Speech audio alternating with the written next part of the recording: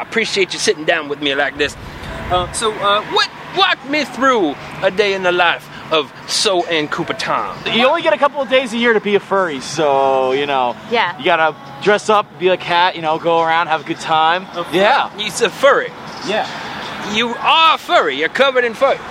Yeah, no. Yes, that is correct. We're also furries. Sawtooth always say it's important to tell people, call them what exactly what it is to be called. Yeah, okay, yeah, sure. Uh-huh. Yeah. All right, so y'all is furries. That makes good sense to me. Now 3 days. You got 3 days to be a furry. Do you have some kind of curse on you in which you cannot be a furry for the rest of the days? Oh yeah, after 3 days it's pumpkin time. That's it. You gotta get home quick. And you turn into pumpkins. And then we turn into pumpkins. Yes. Well, I do apologize. I have devoured many of your cousins in a moment of desperation. What is it? What did you call it? Anthrocon. Anthrocon. Yes, Anthrocon. Anthrocon. Yeah. Anthrocon. Anthrocon. Anthro. Anthrocon. Anthrocon. Right, that's what I'm saying. Anthrocon. I dress up like a cat. I walk around. I take pictures with people. People watch me on YouTube, and they love to see me and meet me and take pictures, and it's a great time. We dance. Yep. And sing. And knock things off of stuff. And generally anything that a cat would do, we like to do. Yeah. That sounds pretty good. What kind of dances do you do?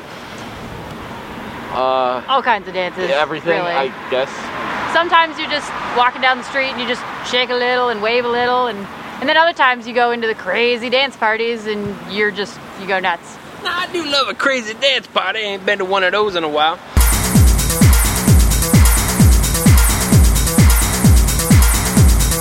As I said, there's not much space to dance around in the underground. It's mainly tight spaces. That's why I'm covered in dirt. All I got down there is I got areas for myself to emerge from, like Sorgatron's basement here. I got a hole that I shit in. I got a hole that is full of the pigeon bones that I'm going to grow some new pigeons from. I'm not much of a gardener. And I got my pigeon meat, and that's pretty much it. You're really into pigeons. Wow, yeah. There ain't much else to eat down there. You don't have any rats in the city? We do have some rats, but they put up a little bit more of a fight. There's also some cats down there, but let me be the first to say, I do not eat felines.